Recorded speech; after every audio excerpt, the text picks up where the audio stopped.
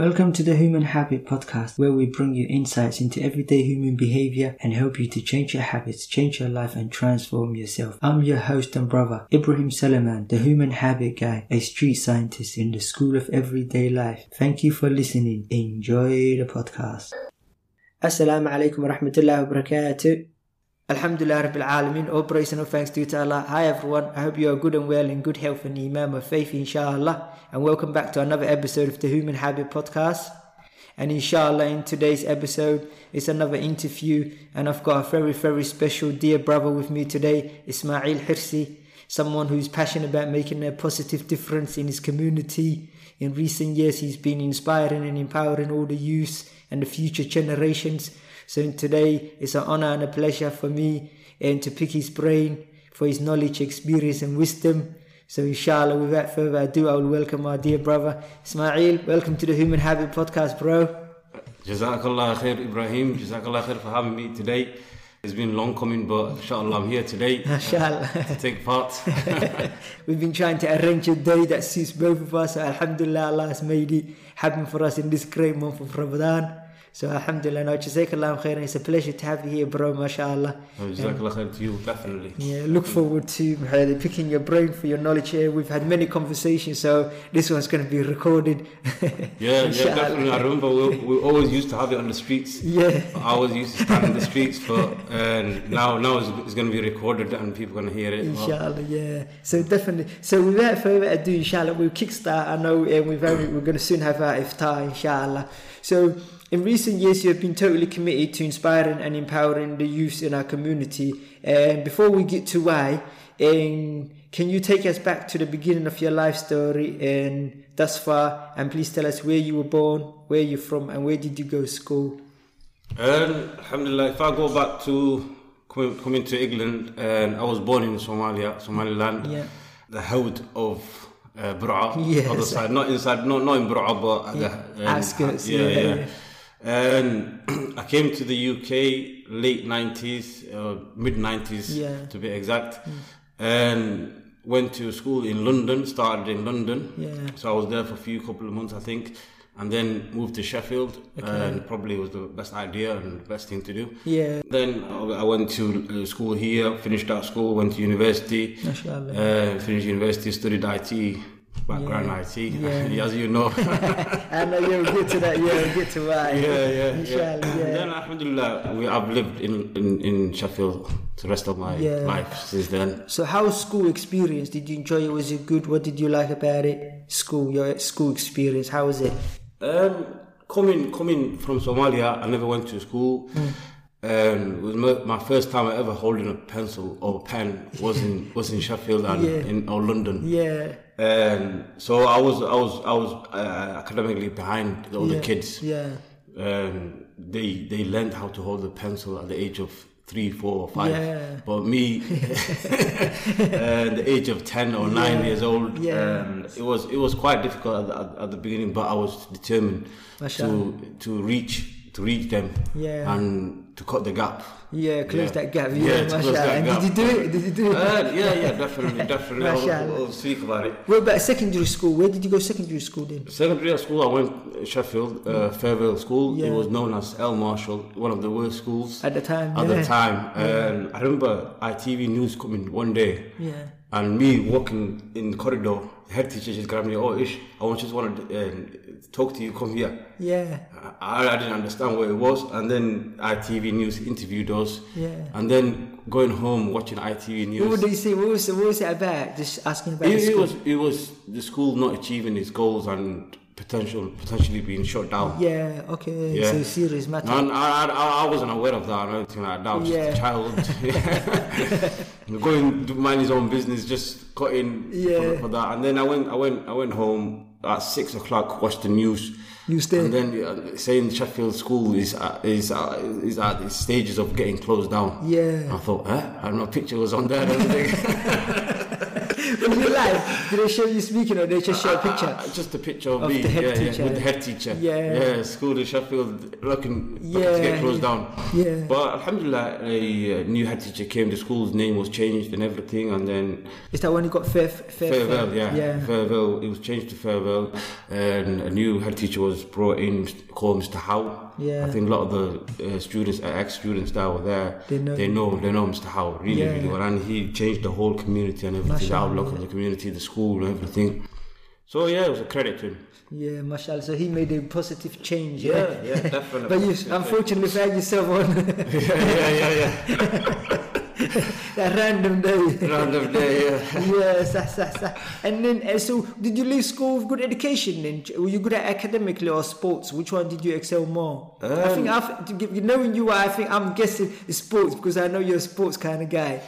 Ibrahim, academically, as I said, I was behind other children. Yeah. Coming to year 7, I didn't know English. Yeah.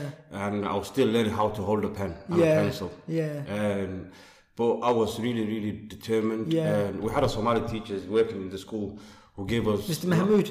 Mr. Mahmoud. We've had him on the podcast. He was there. Yeah. But there's other ones. And was there other teachers as well? Mr. Gure, he was there. Yeah. He used to live in Sheffield, but I think he moved on to London. Okay. And you might know her, the Somali female teacher. She used to live in Sheffield, but she moved to Hargeisa. Now I forgot her name, and it's a shame that I forgot her name. Yeah. Because she was teaching them. Yeah, she was teaching them, and she did help us a lot. Yeah. She inspired a lot of the Somali kids at that time. Yeah.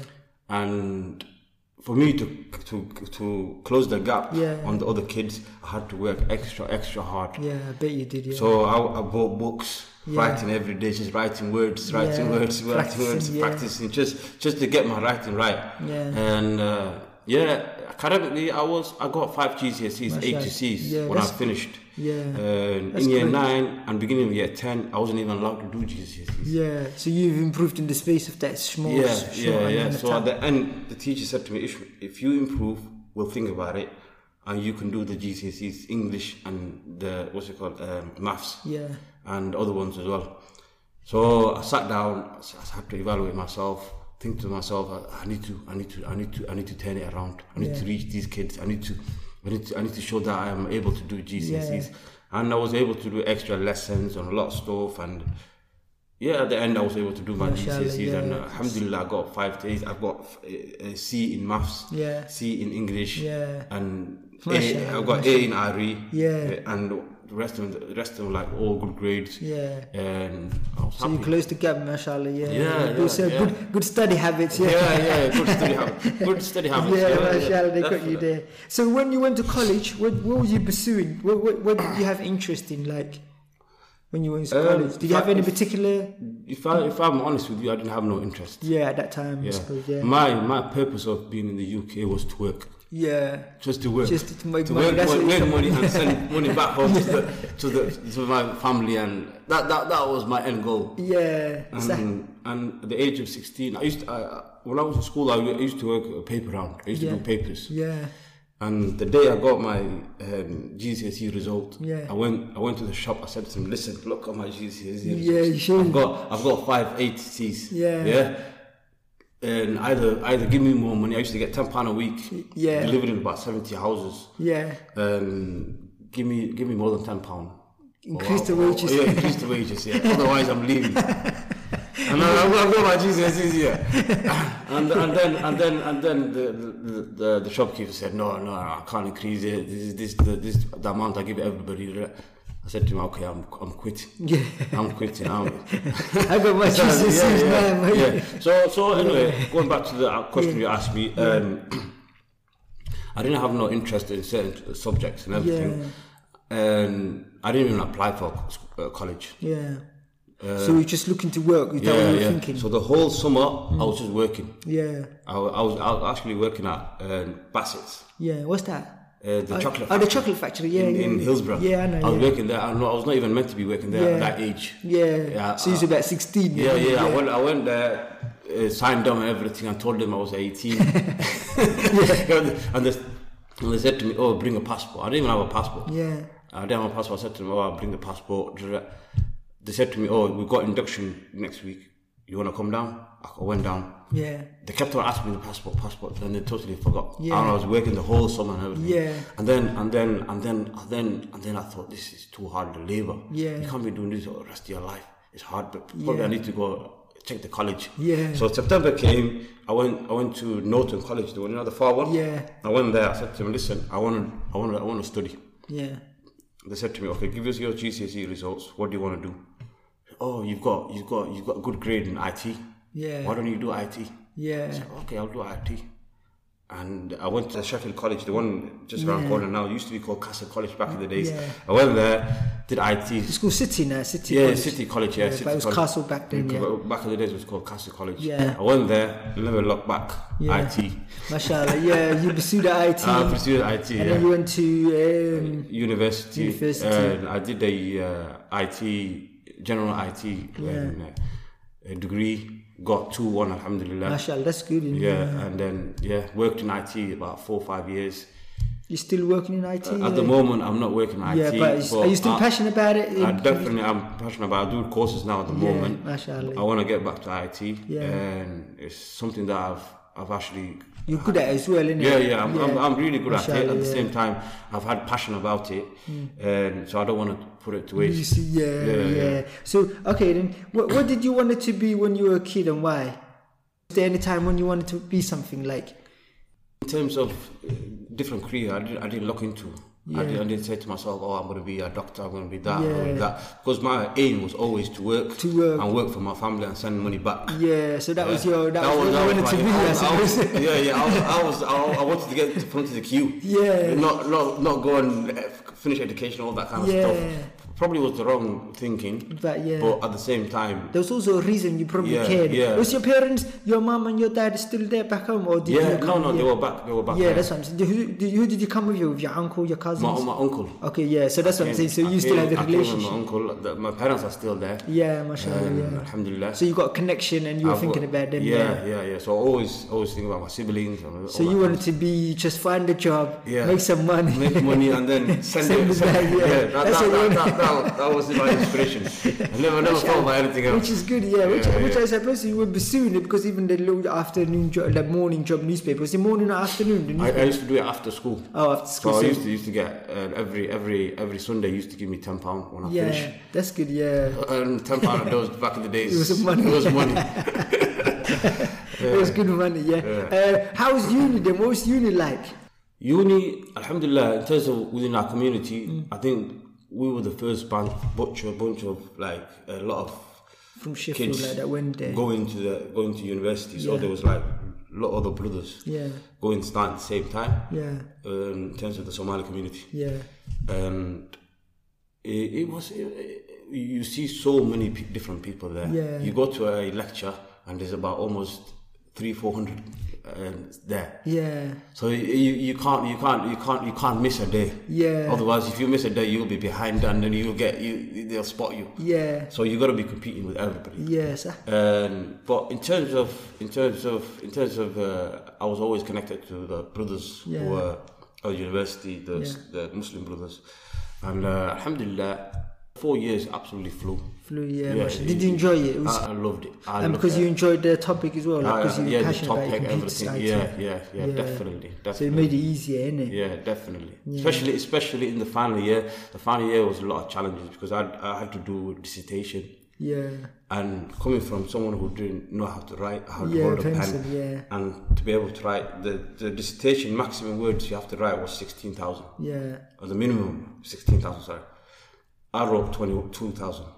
22,000. I got past it. I got first on the project dissertation, and that got me to 2-1 in my overall grade. That showed obviously the effort and everything. How much you worked, all that effort paid off, innit? So maybe one day I will forward you my project. You can see how right. It was an interesting project. It was an investigation into different disabilities, all that kind of stuff, and how they are disadvantaged when accessing websites.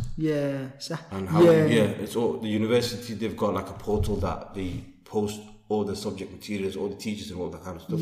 So the students can log on, access it. But there's certain people, when they have certain disabilities, they won't be able to access it. Or they use certain programs to make it easy for them to access. Yeah. And so you investigated? Yeah, investigated. I had a different meeting with different departments, all that kind of stuff. And alhamdulillah, at the end, my project was at the university library. Yeah, mashallah. So it was good. Yeah. So people can look at it and learn from it, relate back to it. And obviously the designers of the they can advance it as well. Yeah, they can advance it, and they look at how they actually failing. So it's a solution. You come with a particular solution. You solution focused and stuff. So mashallah, So you really enjoyed it. Because it's also making a difference. It's not just like you just done it and then that's it. It's actually something that's going to make a difference in it. Definitely. In improving on those lives of people who are disadvantaged. Mashallah. Just before you go to that question, next question, I just want to add one more thing. Obviously, when I was doing my project, it was the pressure was intense. Yeah. And when I handed it in on a Friday, it was in April time. Yeah. During this, I think April the 24th, it was 2009. 2009. You still remember the day? Must have been the pressure, bro. I didn't sleep for 48 hours. Yeah. Went to Jum'ah. Yeah. Jum'ah, I was falling asleep while I was on the khutbah. After Jum'ah, I went to eat with some of the brothers that did the project as well. Yeah. Went to eat, and then I got home Asr time. Yeah. Prayed Asr. I didn't even close my door at home. Yeah. Left it open. I was staying in my auntie's house. She was in Somalia at that time. Yeah. Left it open. The front door. Yeah. Sat down on the sofa. Yeah. Knocked out. I woke up the next day 5 a.m. And the door. 5 a.m. Next day. I was thinking, Saat al-Maghrib now, it's almost, because it's getting dark. But actually the sun is coming out. So you completely knocked out. Yeah, completely knocked out. So subhanAllah, I turned the TV on, and then BBC One, you had BBC Morning TV News. Yeah. I thought, that's not, that can be correct. Yeah. I missed Isha, but then I thought, yeah. What time is it? And you're tracing back. Yeah. The door's still open as well. The door's still open. No one can. The door gave me, so subhanAllah. Wow. So you must have been knocked out. You didn't even know what day or what time it was. It was 48 hours of hard work. Mashallah, to finish it all after the deadline. Yeah. Mashallah. In recent years, you've been, like I mentioned, been committed to inspiring and empowering the youth in our community, and you've become a football coach. Why did you want to become a football coach, and is there a story, experience, or someone who inspired you? Why you want to become a football coach? In terms of someone inspiring me, I don't think no one's ever inspired me to become a football coach. Yeah. Why did you want to become a football coach? I think in 2010 I started coaching. And the reason I started coaching, there was a bit of a gang war in Sheffield between different areas. Yeah. So the postcode war, like the postcode war thing. S3 against S4, and a lot of that, and they came to our doorstep. A lot of brothers were getting affected and everything. The community was getting affected. The Masjid Taqwa, we were holding meetings, all the time. And then one of the elders in the community said, why don't we bring the kids together from Broomhall and Spitalil? Bring them together, let them play football together, let them get used to each other. So he approached me and another brother, and he said, I've got the balls and everything. Your guys just once a week just coach them. Yeah. And then we start coaching them. And then a lot of the brothers got involved and everything. We started coaching them. And I thought, this is actually a good idea. Yeah.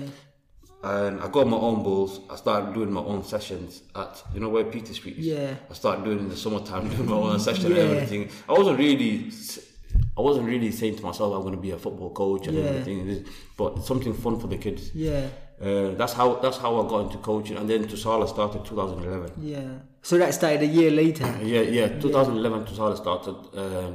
Faisal, Faisal, Guled. Yeah. These lads, they got together and they started Tusala. Yeah. And then obviously I went. So Faisal and Guled, the funding fathers. Guled's brother and Mustafa. Yeah. And Mubarak. Yeah. These are Hash. These are the founders of Tusala. Yeah. And then obviously we joined and everything, and then we never looked back. And we got that tomorrow interviewing Guled. Yeah. The funding father. Now I can say that to you. Definitely.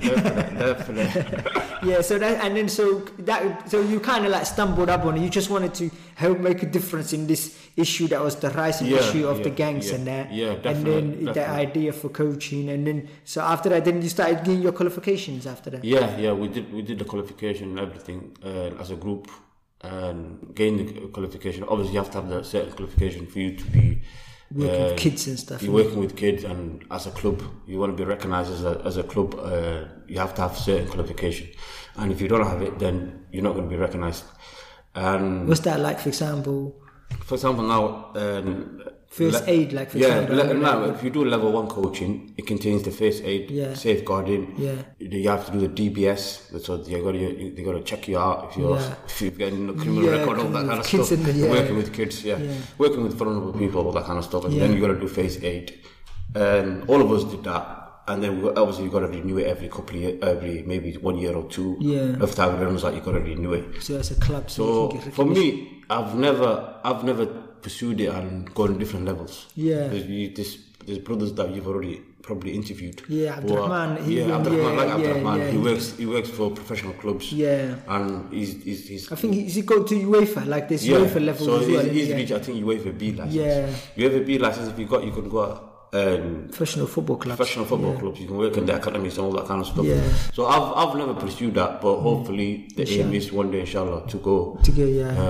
But at this time in time, obviously being family man and work as well, and doing this aside, probably like it's not priority kind of thing. But mashallah, so you kind of stumbled up on coaching then. Yeah, definitely. What are the good and bad aspects of being a football coach? The good stuff and the bad stuff of being a football coach. Obviously, that was the bad stuff. Then we start with the bad stuff. Get the bad stuff out of the way. Can end in a good point. Yeah, go ahead. Yeah, definitely. The bad stuff. The difficult aspects of when we were working with Tusala, the biggest problem we had, especially in this community, is working with the parents. Yeah. Parents not coming to games, all that kind of stuff. Yeah. That is the biggest problem that we've had over the years. Yeah. But now that's changing because new generations are coming in. Yeah. So younger generation are coming in, they're more interested in it. Yeah. Taking their kids out and going with them, watching them. You see now the Salah team playing against another team in Barnsley or something. Yeah. You see you have 30 parents there. Yeah. Every child have their granddad or their grandma or their mum or their dad, and both of them supporting them. And then you see Tusala, this is about a few years ago, and then you see Tusala, maybe one parent will turn up or two parents. Yeah. And that two parents, they'll drive maybe a 7-seater and bring the other kids, other players.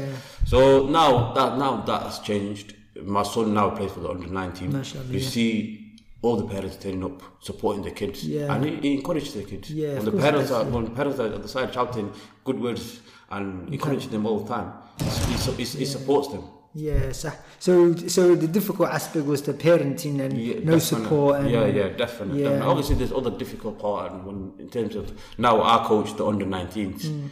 I've got. The league said there's an unlimited. You can register any as much as players you want. Yeah. But on the match day, you can only have 16 players. Yeah. So imagine if I get 25 players turning up for training, I can only choose 16. Yeah. So it's tough you got to give the bad news on a Friday night and say, you're not in the squad. Yeah. And it might be a negative knock on certain players. Yeah. And they might think you've got something against them or something. Yeah. But you have no other choice. Have you got how many players have you guys got now, Lo?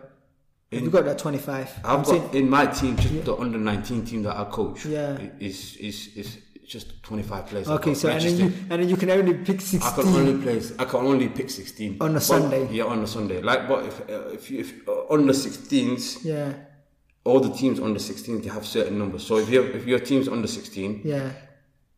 You can only sign 16 players, and you can have 16 players on match day. Yeah, but this one you got 25, so you got only 9 of them. I can sign anyone. Yeah.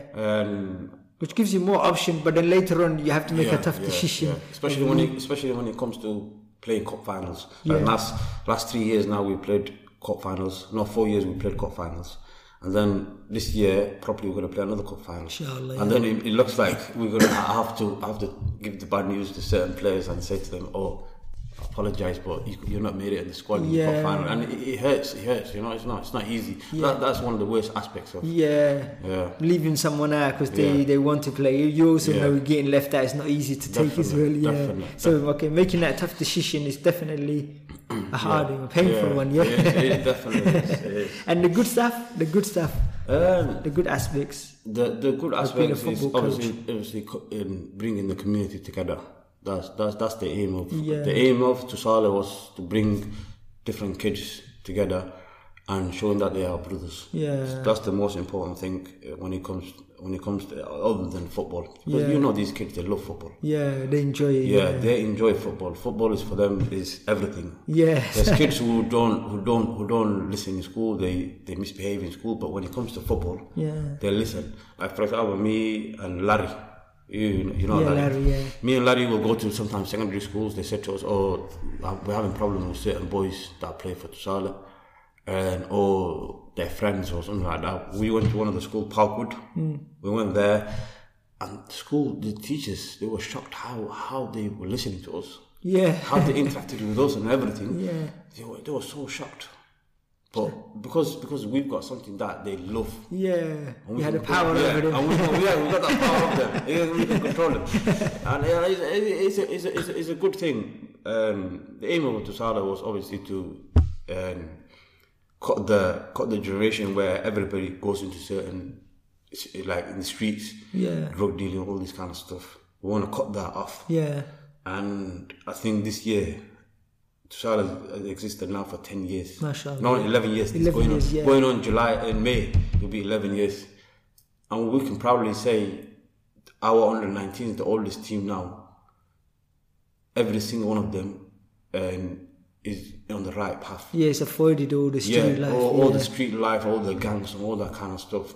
They're all avoided. MashaAllah. And they're all on the straight path. They're all working. They all play their salahs and everything. And it's a beautiful thing to see when you see them in the cafe, all sitting together, drinking tea together, talking to each other. And it's nice not seeing them in the streets running around, fighting each other, or going to Broom Hall, fighting another one. And they can go to Broom Hall anytime they want. They go to Broom Hall anytime they want. They play football with the other lads that are the same age. They got no worries. And we've had them since the age of 10. So that's 9 years basically. So it's a great achievement for us. MashaAllah. It's definitely a great achievement. Because you keep, that's your aim, objective was to keep them off the street and keep them on the straight and narrow. And also you're able to leverage when there's problems in school. You're able to leverage that power, So that is one of the good things. And obviously the other good things is, when you go into football coaching, there's a lot of problem solving. So you've got to learn how to problem solve. Especially the younger, all the age groups, when you play games, you got to see the tactics. The first 5 minutes, you got to know what the other team's formation and how they play and all that kind of stuff. So they're learning thinking habits, basically. Thinking habits. So you got to straight away start thinking how they playing, what formation are they using, who's their weak players, who are their strong players, which area of the pitch are they using the most. And once you work that out, obviously you can prepare a team talk second half, and then let them out, say to them, or you can, during the game, you can make like changes and all sort of little small changes. So they're learning to think and problem solve, which should help them, to have a domino effect in their lives, to use that habit. Definitely. MashaAllah. Alhamdulillah Rabbil Alameen. Guys, that's it for today's episode. Inshallah, we'll continue with our conversation and discussion with our dear brother Ismail Hirsi in next week's episode. And please do remember that the habits of the heart, habits of the mind, habits of the soul, and the habits of the body do matter. They shape our existence and our future in this life and the hereafter. And you don't decide your future, you decide your habits, and your habits will decide your future. Please always keep that in mind. And please, if you found this beneficial, do me a favor and share it with family and friends. And until the next episode, inshallah, take care, and I wish you success in this life and the hereafter. And I ask Allah to give us all ربنا آتنا في الدنيا حسنة وفي الآخرة حسنة وقنا عذاب النار. Oh Allah, give us good in this life and the hereafter, and safeguard us from the punishment of the hellfire. Ameen. Assalamu alaikum wa rahmatullahi wa barakatuh.